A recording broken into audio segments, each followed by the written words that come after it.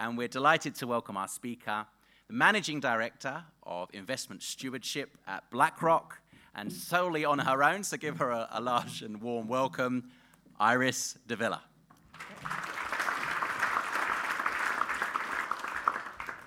Hello, everyone, and thank you so much for having us here today, BlackRock and myself. I'm incredibly excited to be here because, A, I don't get out of the house much, as sure most of you don't either, and isn't it great that we are actually here today, and let's give a thought out for those who cannot be here with us today, either in Melbourne or more globally. But the other thing that I wanted to say, if I do trip over my words or trip over my shoes, again, it's been a while since I've worn heels, it's been a while since I've been in a fancy dress as I am today, so please bear with me. I am going to start with two very obvious and probably what's going to go down as the two largest understatements of the day. And the first one's going to be, geez, what an 18 months it's been, right? We started 2020 with fires. We went to drought. We went to COVID, pandemic. We then went to macroeconomic pressure and tension, closed borders. And everywhere we looked, it was relentless, right? It was exhausting. Who in this room is not exhausted by the last 18 months? Exactly, right? Obvious statement. Now, the second obvious and understatement of the year is, it seems irrespective of where you look or where you turn, everybody's talking about climate risk, climate change, sustainability, etc. I'm sure there's many of you in this room who think, that's all we talk about, right? Please stop talking about it. So, how am I going to bring these two things together? And why are we talking so much about these two? And what I'll say is, I think what the last 18 months have actually shown us, and what brings it all together, is that we live in a very fragile world. And whether that's the fragility of our health, whether that's the fragility of our macroeconomic system, the fragility of governments, of advice, our mental health, whatever it may be, it has been an incredibly fragile period of time. And so I think that's made us, many people, quite introspective and really think about perhaps existentialism more broadly. And that's a big word, right? But it does make many in the industry think, well, what is that future crisis that we're not thinking about today? And how are we addressing it? And what is that future fragility? And it seems to us, at least, despite the fact that we did face this massive global pandemic and massive health crisis, surprisingly, when we were speaking to clients, when we were speaking to regulators, when we were speaking to governments and other stakeholders, and frankly, other investors, this whole climate topic didn't go away at all.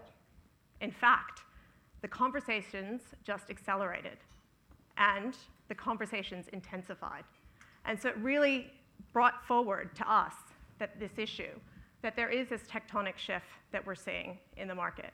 There is a seismic shift that we're seeing, and that next fragility that many in the market are thinking about and talking about is climate risk. It is climate change or transition risk.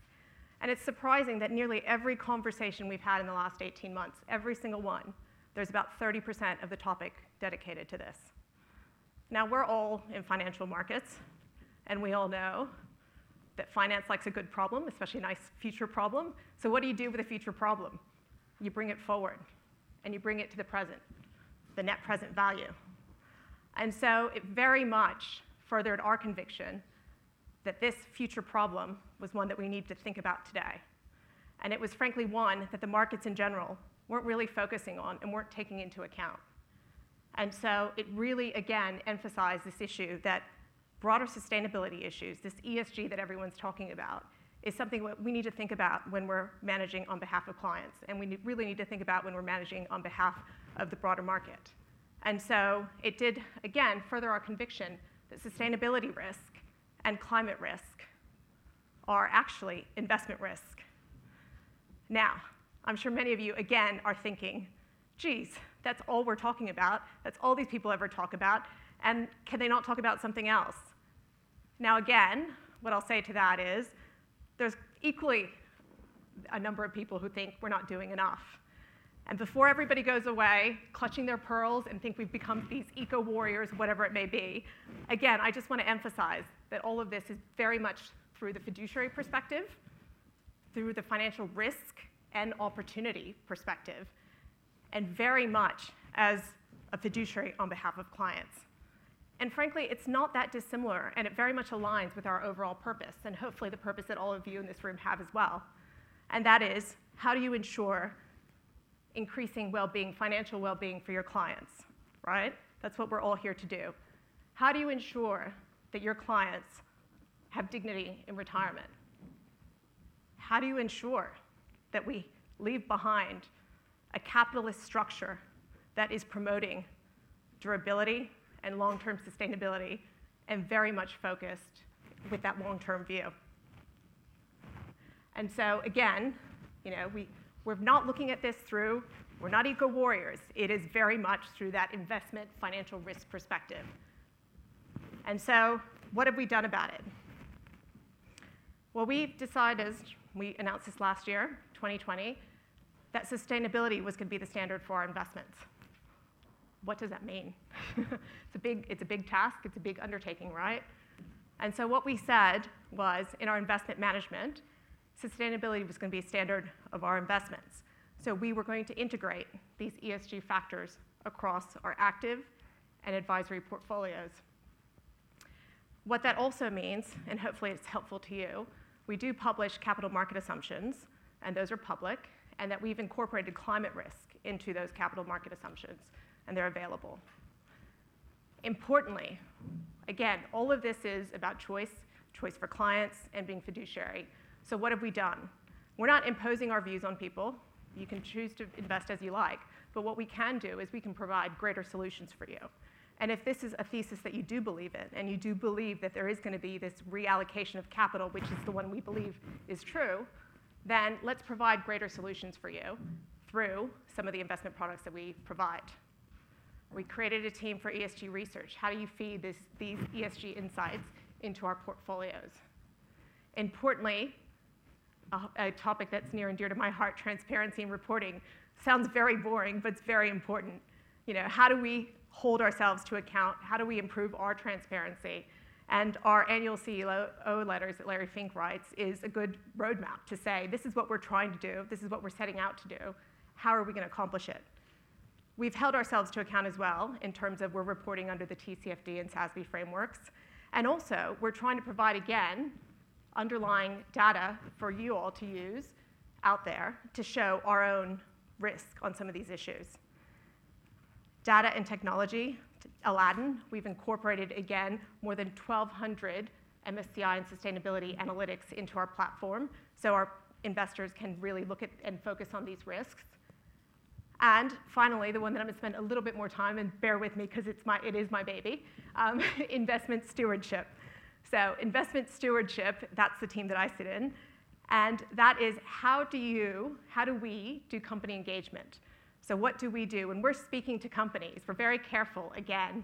It's not about telling companies what to do. We're not the regulator. I see regulators in the room. That's not what we're trying to do.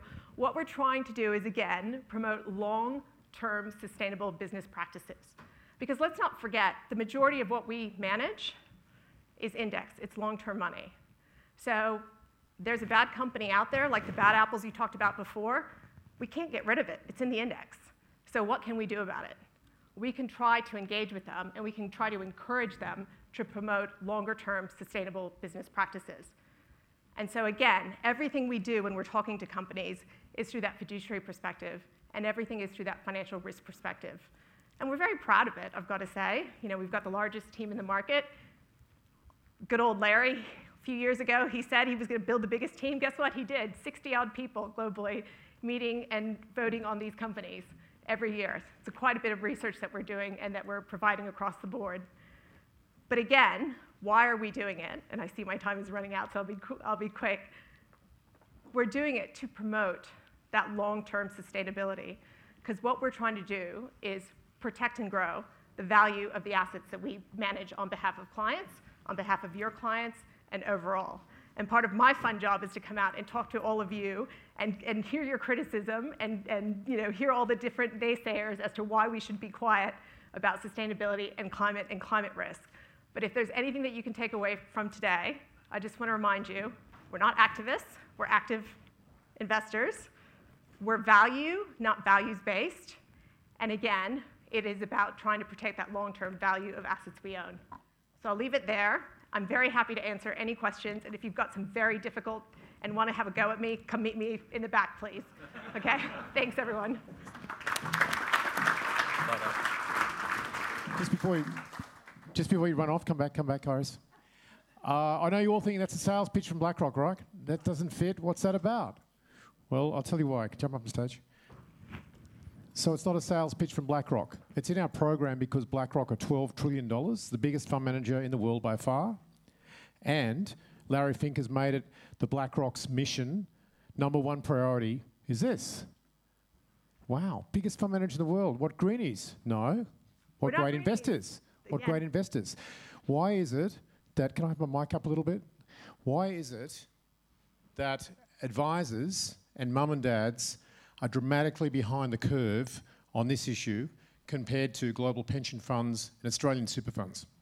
Look, I think it's a broad education piece. And again, it is a massive topic that we're discussing, right? And it does require a little bit of education. It does, frankly, require a bit of convincing from people. Again, this is not a lefty, greeny, activist agenda. This is very much, we're looking at this through that financial risk perspective.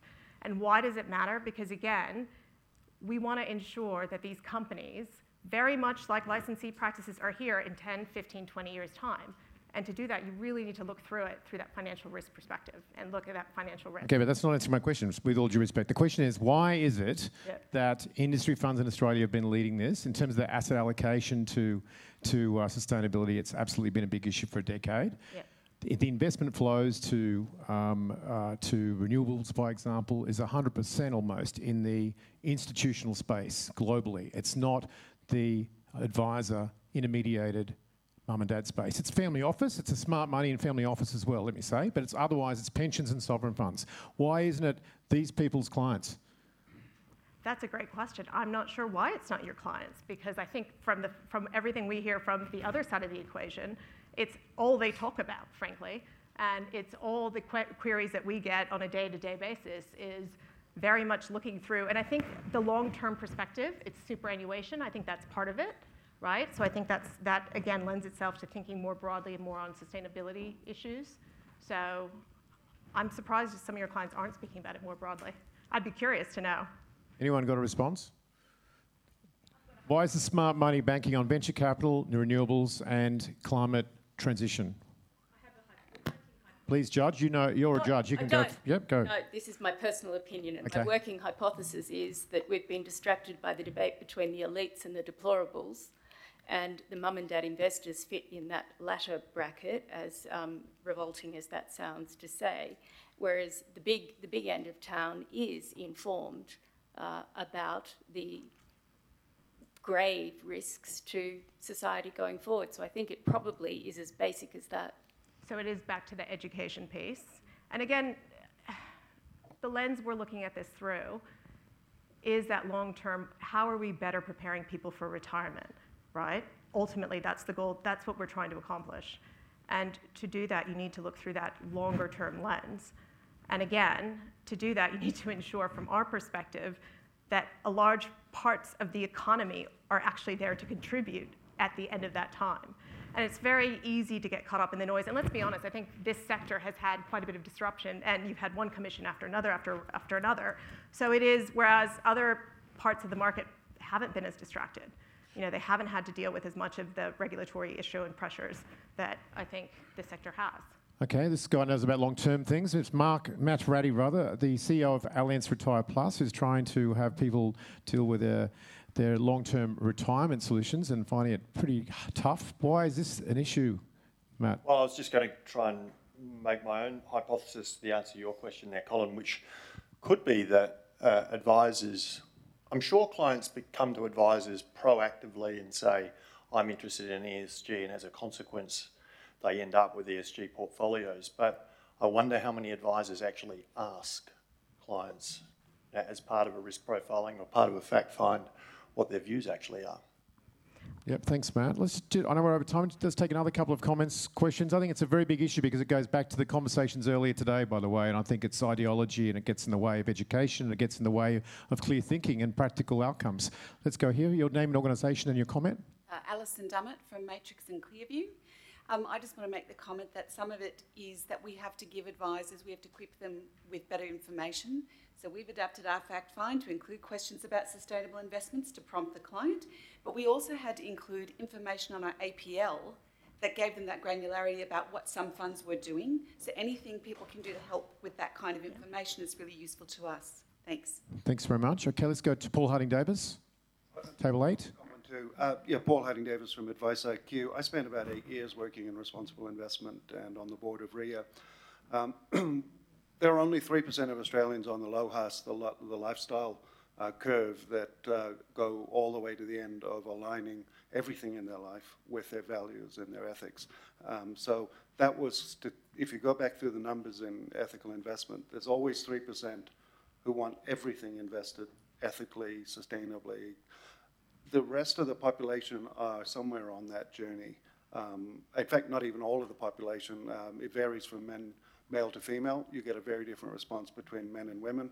And you have to ask the right questions.